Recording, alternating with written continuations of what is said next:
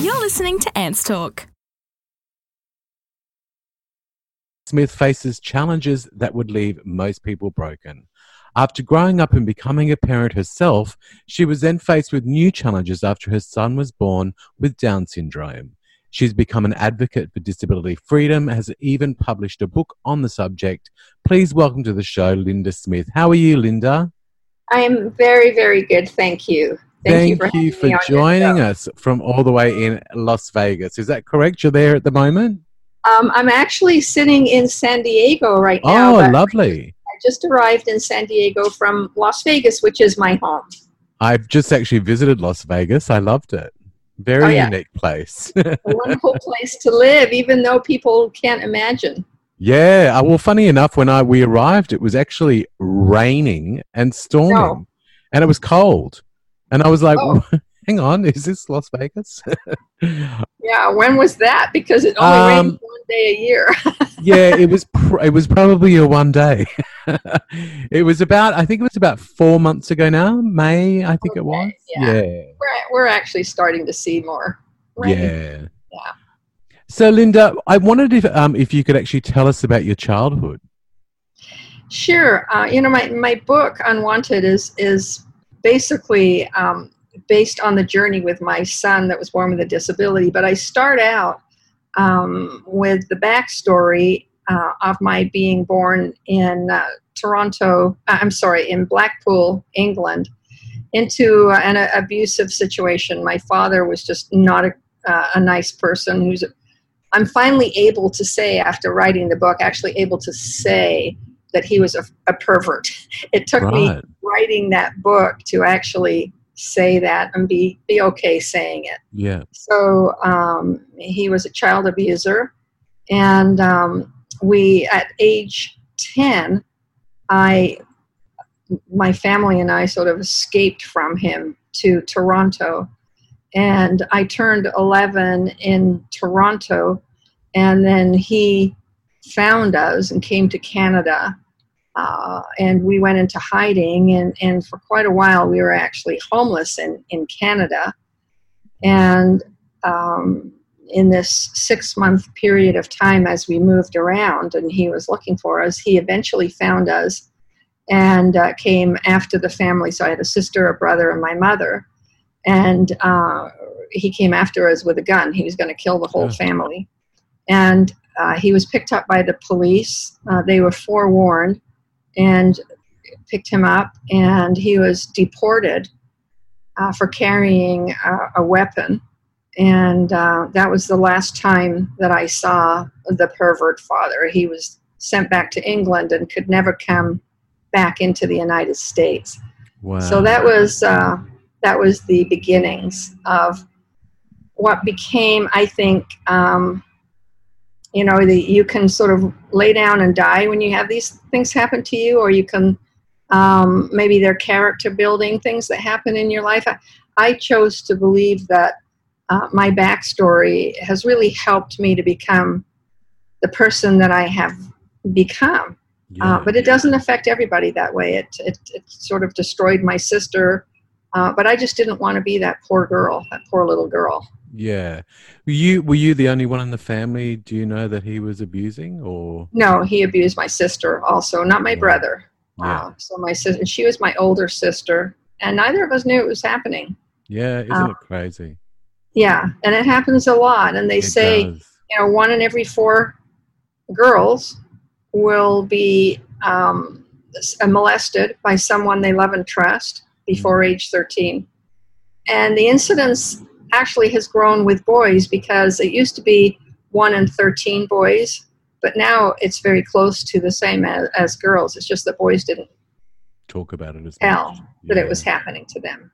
Yeah, funny enough, I mean, I've got a history of it in my family with my mother. She was abused by her father when she was younger. Yeah. It's a sad statistic. It is, and I mean, it's we've sort of sat back, and a lot of things now, as we were growing up and watching my mother, age as she did, a lot of things became a lot more obvious once we knew what had actually happened and why she reacted in certain ways, and why she was the person she was. She really let it she kept it a secret for majority of her life, and it sort of only really came out in probably her 60s. And I'm just thankful that she's been able to let it out, let the cat out of the bag as such, and live the rest of her life, the best way that she can, because it really does affect you.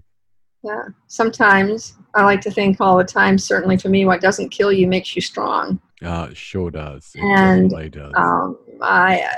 I really, when I think back, I don't know that I would change much, because although as crazy as that sounds, I've come to the place where I believe everything happens for a reason, and it's my mantra has always been to make lemonade when handed lemons, and I've done that my whole life. Yeah, definitely. I think that with a lot of people, they find it very challenging to speak about this subject, especially if they've been privy to it themselves. But I truly believe that the more we speak about it, and we can already see these changes happening in history, where the more it's spoken about, the more prevalent it is in our eyes and our conscious, and we can then look out for it and, see pre-warning signs and maybe even stop the abuse. I think that it helps everybody by talking about it. It really does. I think so. You can hopefully prevent it from happening to someone else, or know that it's not your fault. That's when you're able to voice it, it's past. Yeah, that's it. So what was it like when your son Christopher came into your life? Well, that was unexpected also, because by now I had taught myself to dance. I became a dancer on Canadian television. I eventually became a lead dancer on a nationally televised show. I was a model and an actress, and everything was just going great. I was on the fast track to success. My sister was actually in Hollywood. She was in several movies. I was going to go to Hollywood. Things were just great. And I married a guy who was an entertainer, and he was the Canadian Entertainer of the Year, a handsome piano player, and he lived in Las Vegas. He had immigrated to the United States, and he lived in Las Vegas. And so we got married, moved to Las Vegas. I moved there, had a home, and life was great. I mean, I was great. I wasn't a dancer in Las Vegas, but I was acting and modeling in commercials and some of the convention shows. Sure. And so, but I just had carved out this life for me, and I had an eye on Hollywood. And then I got pregnant with Chris, had a great pregnancy, had no reason to believe that I wasn't going to have a healthy child. And at the 11th hour, 8 months pregnant, a decision was made that my husband, Glenn, was going to be appearing in Toronto, headlining in a show there on the due date. So we decided that I should jump on a plane, go to Toronto. Now, our home was Las Vegas, but I should go to Toronto, get squared away with a doctor so that we would be together when the baby was born. And I jumped on a plane, and the plane was what they called a junket flight. I don't know if Australia, if you know what that is, but junket flights, industry flights. Oh, okay. Yep. Yeah. So, Las Vegas would bring industries into town and people who would spend money. So through a friend who was an entertainer, Wayne Newton, he secured a seat for me at 8 months pregnant, and I flew to Las Vegas. Midway to Las Vegas, I went into labor. Wow. Yes, and the pilot came out to talk to me and pointed towards Chicago and said, since you're an emergency, we could land there, or it's only 1 more hour to Toronto. And he was sort of kidding with me, saying, I've delivered babies before. And he said, my wife would be very happy if I make it to Toronto. And then he said, you're in good hands, because this was a medical junket. There were 70 doctors on board. How amazing. Yeah. So here I was in labor, but the plane crossed the border, landed in Toronto, I was rushed to hospital, and 3 hours later, Christopher was born with Down syndrome. And that started me on the next phase of my journey, was in having a child who at first I was told was not going to live. I was told in very clinical terms, he has chromosome abnormalities, he has a heart condition and respiratory problems. He has all of these things. And the good news is he's not going to live very long. Yeah. So that's what I was told. And I remember at the time thinking, well, good, that's what's supposed to be, because this is not the child that I was planning on having. Yeah. And that instant rejection of my child, and I had yet to tell his father that the baby was born with all these problems. And then quickly seeing this helpless little baby,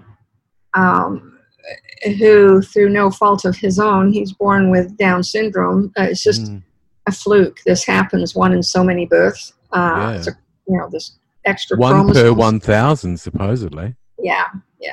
And so here you have this little guy. But what really sent me on the journey was, of course, I accepted him. He was my son. He was a cute little guy who was struggling to live. And then I quickly found out about the discrimination that existed, starting with the doctor. These things are a fluke. This just happens. Forget about him. Go have another one. There's nothing wrong with you. There are places for kids like this. There was this rejection.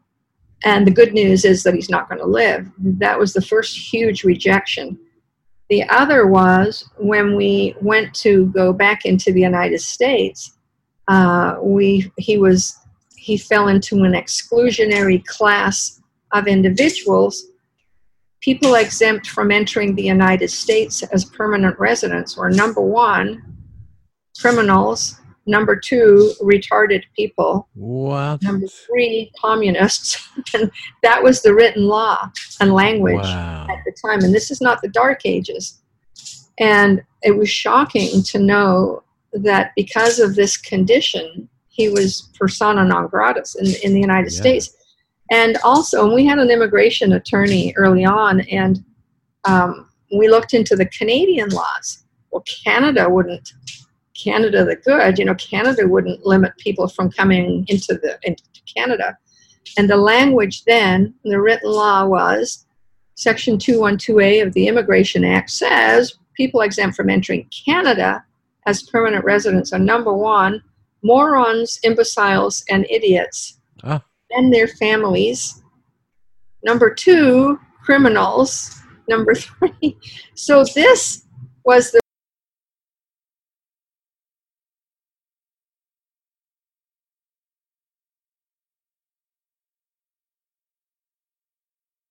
brought him home, and we would travel back and forth across the border because you couldn't see that this was a disabled child.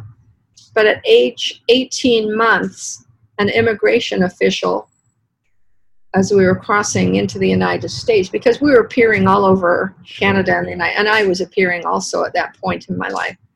And immigration officials saw the sort of little slanted eyes that Down syndrome people tend to have.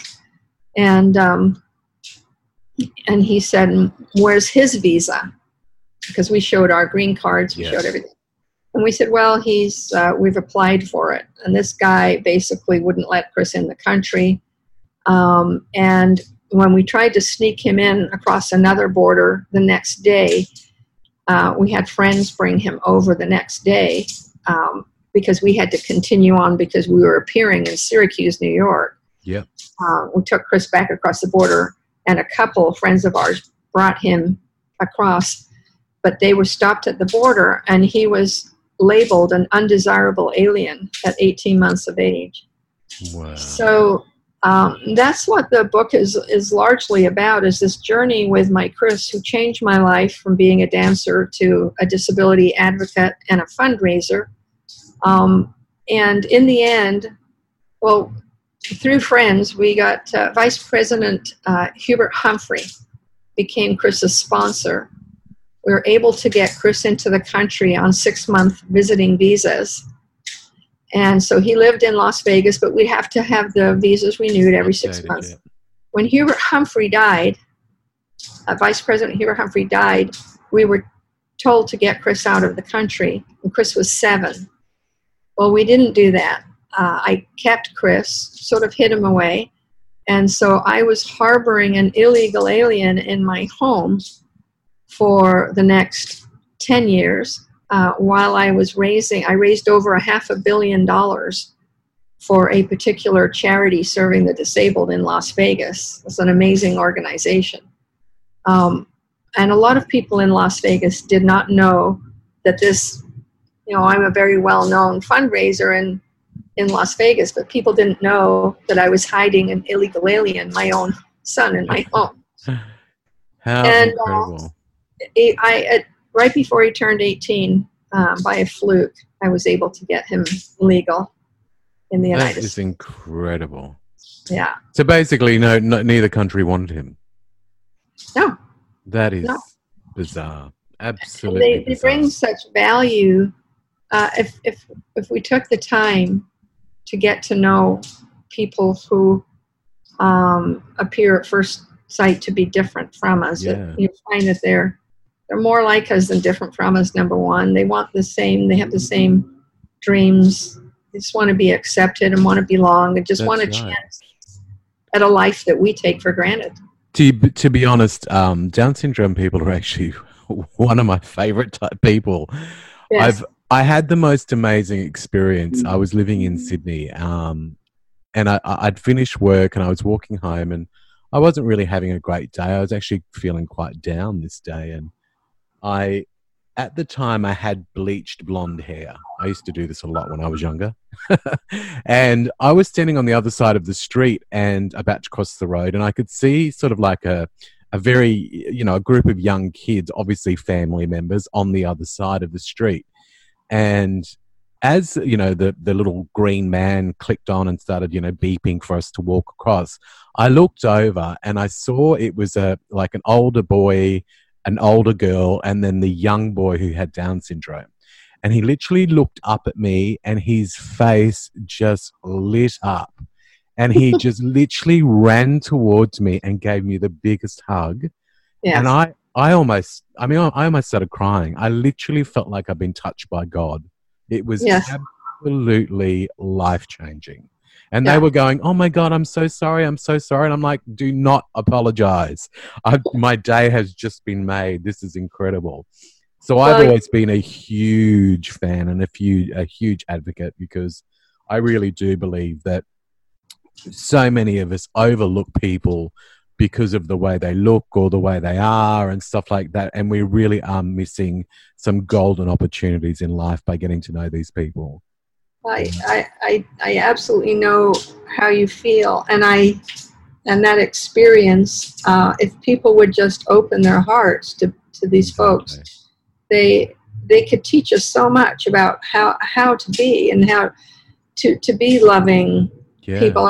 And what does happen is when you see a person with a disability, you tend to see the disability, and not take time to get to know the person that's inside. So I have 2 boys. Jason is Christopher's younger brother, and he had 2 buddies with Down syndrome. And one day they were walking, they were leaving the convention center in Las Vegas, and there were thousands of people there, and they wanted to cross the street, and the guard was holding everyone from crossing the street. And these 2 boys both had Down syndrome. And they want to cross the street, and there's a guard holding her hand up, stopping people while the cars go by. Yeah. And everybody's mad at the guard because she kept them there a long time. And she's letting all these cars go. And finally, everybody walks across the street, including my son and his 2 buddies, 2 Down syndrome buddies. And there's like hundreds of people crossing the street. And when they got to the other side, my son Jason realized only one of the 2 boys was with him. And he turned around and he saw the one boy with the guard. And he had his finger up in his face, and he was shaking his finger at her. And Jason went running back. "Oh my God, he's telling her off." And he ran up And he saw the guard had tears in her eyes. And what James was saying was, thank you for saving us all, for keeping us safe. Isn't that beautiful? And who says that? Not those hundreds of people were mad at a woman that was trying to keep them all safe. And it just took doing her job, Yeah, took a person with Down syndrome to realize what was really happening. It's amazing. It's amazing the vision that they have of life. It really is, it's something that we really should be tapping.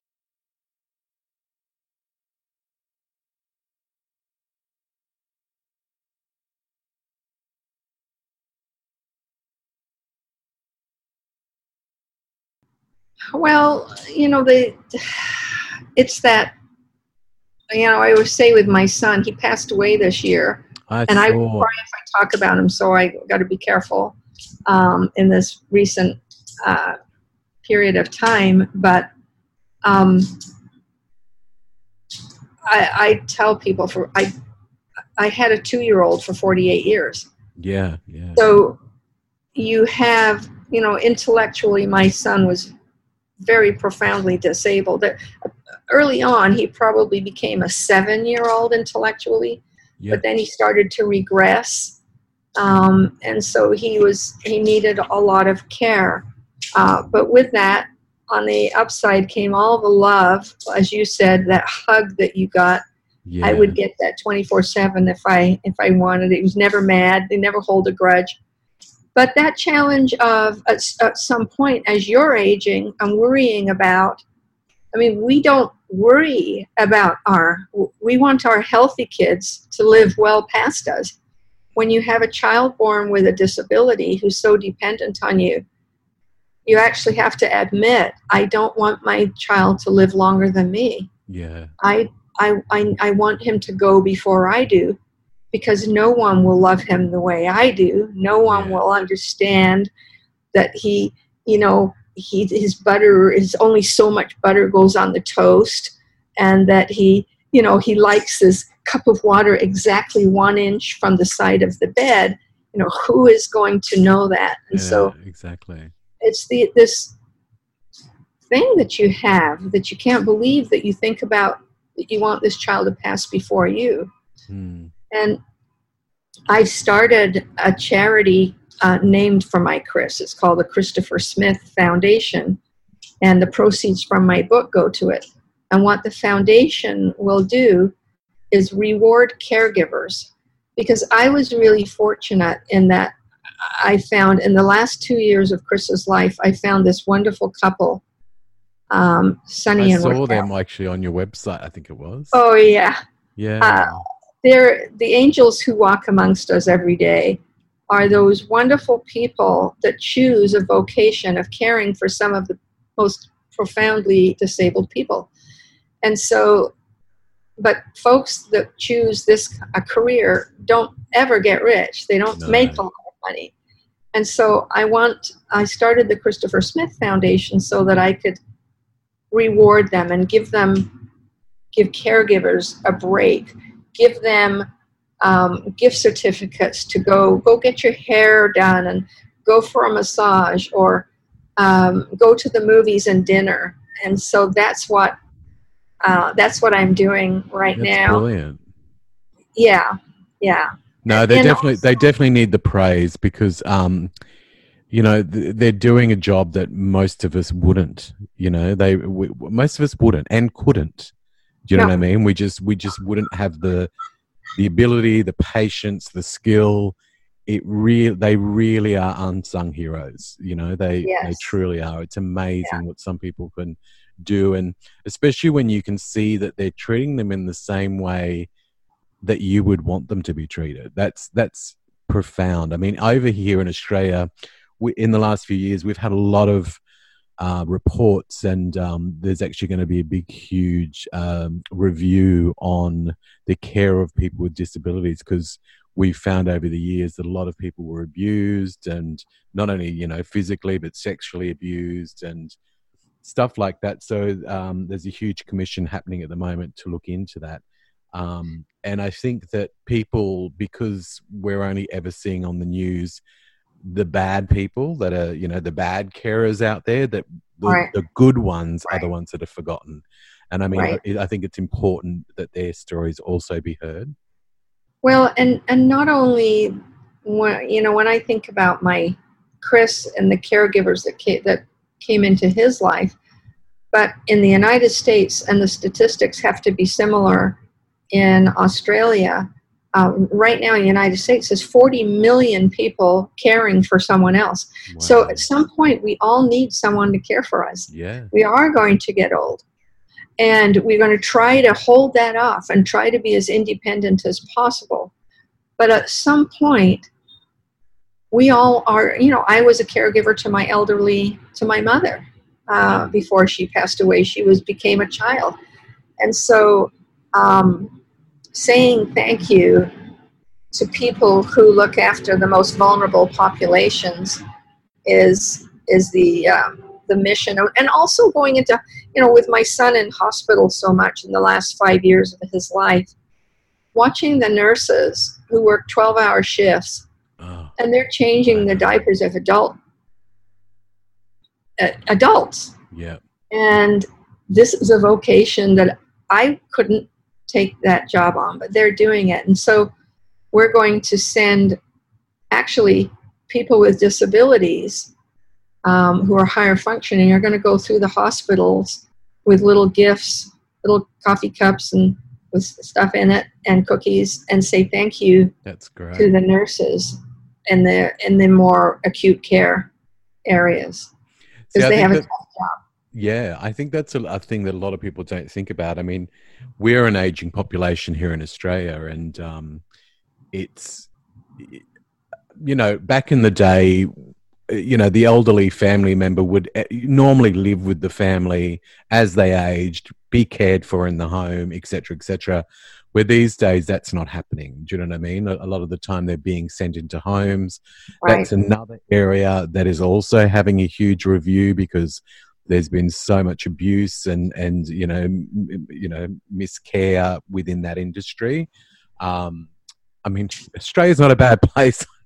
Trust me. I love Australia. I love it. It's just that I'm thankful that they are both areas are being reviewed, because it really does need to happen.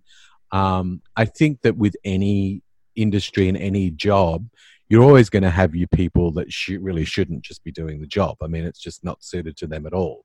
And hopefully what can happen with these reviews is we will get those people out of, both places, and only have the people that really want to be there and offer and give the care that, they're capable of giving, Yeah, I think one of the things that worries me in the United States with our immigration policies, I don't see it being sustainable when you have an aging population. Here, when you go into hospitals, majority of nurses and caregivers are Filipino. Yeah. And they're very loving, caring individuals. And so when we close down our borders, we got to think this through. Yeah, because, I agree. Yeah, and I can imagine it's a similar. It's very similar here. Yeah, like funny enough, in the last few years, we've had a huge influx of Indian doctors now, and I must say that I've been in hospital myself a couple of times and interacted with them, and absolutely amazing. Beautiful, lovely, caring people. Right. Really willing to talk to you about what's happening with you and stuff like that, where, even the Australians that I've dealt with weren't like that, So right. it's quite eye-opening when you're actually in the position where you do need the help and, need the care that's there. Absolutely. What would be some advice you'd offer to other parents that have a child with disabilities? Oh, I think, when you do have a child with a disability, you become an expert in so many things that, I've never been one to just go with the status quo. I've always challenged, concepts and ideas that the professionals, the people that know better. You know, I don't know in Australia, but in the United States, and I can imagine any parent right now that I know of here in the United States, I'll have to believe that this is happening all over the world. You have pointy-headed bureaucrats making decisions about your future and the future of your child that they know nothing about. So here, in their great wisdom, the decision has been made that with people with intellectual disabilities may not live in congregate living communities. So basically, all of these, what they're saying is people should be integrated into society. Well, I understand that. Yeah. The homes that they live in should be part of the mainstream society. They should live next door to you, next door to anyone. Well, that's a nice choice to have. If people want that, people should be given choices. Yeah. But the reality of it is, and you're a different guy, you're a special guy because you get hugs from people with Down syndrome, but the average guy living next door just goes, who are these kids next door? They don't want anything to do with those strange people living next door. You and I, and most people, can make a decision. When we get older, we're going to live in a retirement community. If we get rich, we're going to live in where all rich people live, in a gated community. Why is it that people with intellectual disabilities cannot live next to people like themselves? Yeah, exactly. So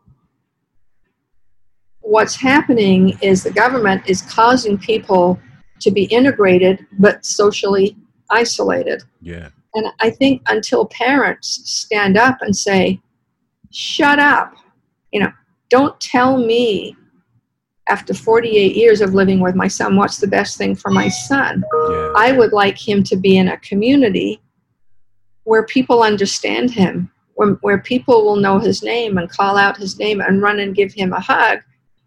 And so this is a big fight in the United States in disability rights, and the parents are losing that fight because of politics and maybe even some well-meaning but misguided individuals that think it's the right thing to do. Yeah. So we have to have choices, not one size fits all.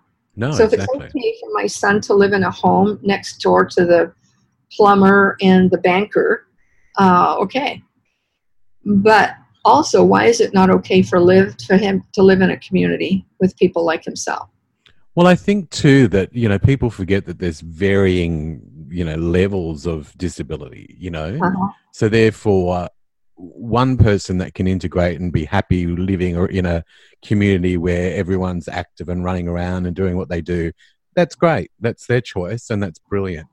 But there's some people that aren't also. I mean, even for myself, I know that, I've heard in the last few years that they're now contemplating actually creating, retirement villages just for gay people. So we can all hang out and be fabulous together, And I think that's your choice. Why not? I think it's an amazing idea. Yeah, if you want that. And if you want to live next door to somebody who has totally different values from everything, then you should. Exactly. It's just that people have the right. We're all, we only have this one life. Yeah. And the difference for you is you can make that decision. I want to live in a community with people that believe the way I believe, or a gay community or whatever. But for us parents, we're the ones that are making the decision for our child, and we have to be trusted that we love that child like we love, that life any itself, child. And so we know better. Yeah, exactly. And that's what I think the majority of politicians have no idea what they're talking about. Majority of them haven't even experienced half the things that they make decisions on. And that's what angers me the most about politics is I would just love to see somebody that's actually lived a life and has struggled and had a hard time and, not been sort of university educated. And I just would love to see some real politicians out there that are actually coming from the background that it seems majority of us have experienced and come from. I don't know, they're like alien. Real and politician is an oxymoron. Yeah, exactly. I mean, trust me, we've got a bunch of idiots here too. Yeah. I think if you're going to get into politics, maybe at the beginning, maybe you really do have, maybe you want to do good, but I think you get corrupted right away. Yeah, I mean, I don't know. I mean, I haven't seen many at all that want to do good. That's the thing. And yeah, it's sad. It's very sad. It's very sad indeed. Ants Talk. It's like Oprah, but not. Now, tell us about the book. Where can people find the book? And I know that you have your website, but would you like to read that out, Linda, for us and tell people where they can actually purchase the book? Well, on my website at lindaslife.com, the book is available. But it's also available on all of the online bookstores. So Amazon, sure. Barnes & Noble, all of those traditional places. So it's Unwanted by Linda Smith, and it's a soft cover, hardcover. There's an ebook version, and just about completed right now is an audio version. Right. And the book, there's talk of it being made into a movie, which is kind of fun and exciting. There's a screenwriter wrote the screenplay, and he shopped it in Hollywood with some friends from Andre Agassi. Andre Agassi's manager is shopping it in Hollywood for us. So there might be a movie. And then shortly there'll be a second book called Confessions of a Sin City Fundraiser. That's my next book that I'm working on. What a great title. Yeah. That's brilliant. Yes. And with the Christopher Smith Foundation, is that also a separate website, or does that just link through with your website? You're right. Thank you for reminding me of that, because the Christopher Smith Foundation, I lost my Chris this spring. Yeah. And the foundation is new and the website's new. It's the Christopher Smith Foundation, and the book is available there also. No matter where you purchase the book, 100% of the proceeds go into the Christopher Smith Foundation. So that's something that I've dedicated the rest of my life. Is if I'm going to be an author, then that wasn't originally. My son provided that journey and that story for me. Exactly. He made me a disability advocate. He made me a fundraiser. So I think I'm continuing on the journey that he laid out for me in publishing books, with the proceeds going to the Christopher Smith Foundation. It's absolutely it's incredible, really. I mean, he's basically given you that gift and, a career for the rest of your life. Well, yeah, because alternatively, right now, I wouldn't be talking to you. I'd just be an old dancer. Who wants to talk to an old dancer? Kicking your heels up in Las Vegas. What the heck? So I have a story, and I became, because of him, a really good fundraiser. I know. I've seen the figures. You've done some amazing work. Well, you really have. Thank you. So, Linda, I just wanted to thank you so much for coming onto the show and having a chat with us. I really appreciate it, and I'm sure the listeners will love it.